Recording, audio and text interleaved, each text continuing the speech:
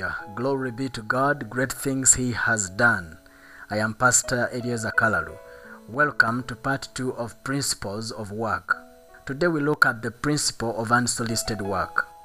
Genesis 29 verse 10, open quote, "And it came to pass, when Jacob saw Rachel the daughter of Laban his mother's brother, and the sheep of Laban his mother's brother, that Jacob went near and rolled the stone from the well's mouth, and watered the flock of Laban his mother's brother."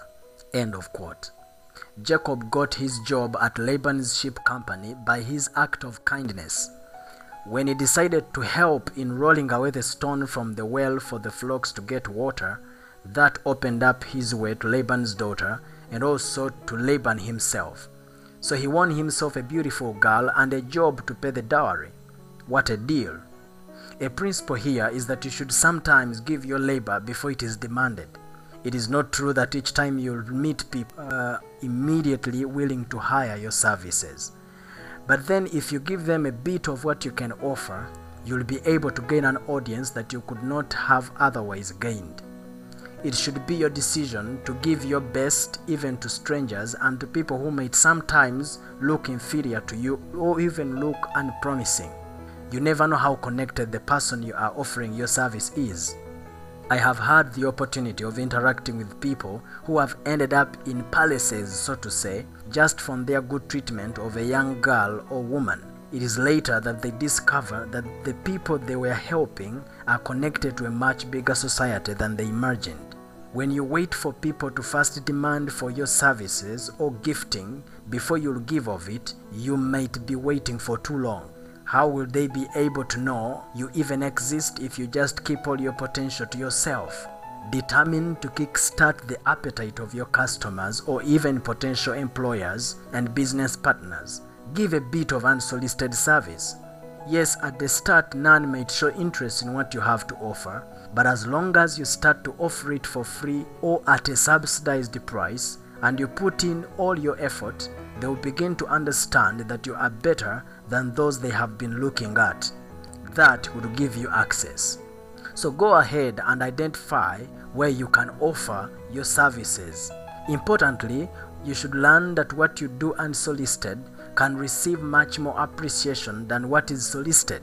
When you offer your service unsolicited, you surprise the recipient. The surprise means that their appreciation will be off the book, which might make you a recipient of a better deal than if you did only what was required. What is happening then is that you reap what you sowed. You have dealt generously, so God causes people to deal generously with you. Customers will know that they need what you have after they see it. So you will have to show it first before they will demand for it. With time, you will receive referrals from those you have worked for, but before then, you might have to just offer a free service to those in the line of your pursuit. People will decide to work with you, sometimes only after seeing you. Until they see or hear you out, or even see what you do, to them you don't exist. But with the way you are gifted and talented, sometimes all you need is one opportunity for you to offer your service. Therefore, if there is an opportunity for you to showcase your abilities and talents, take it on, even if it does not pay so highly, as long as you have the means to do it. Let your service come before you are paid. When they see you, they will make up their mind to retain you, but first you've got to show up. Esther did not know how much she could be relied upon and favored until she showed up before the king. Joseph from the prison appeared ordinary until he was brought before Pharaoh. But his coming to the palace was not all that was necessary for his retention, but rather his suggestion and idea, which he gave unsolicited, is what sold him more. As far as Pharaoh was concerned, all he wanted was an interpretation of the dream. But Joseph, after interpreting the dream, he gave a word of advice, which was not required of him. On hearing that, Pharaoh knew that this was the man for the job.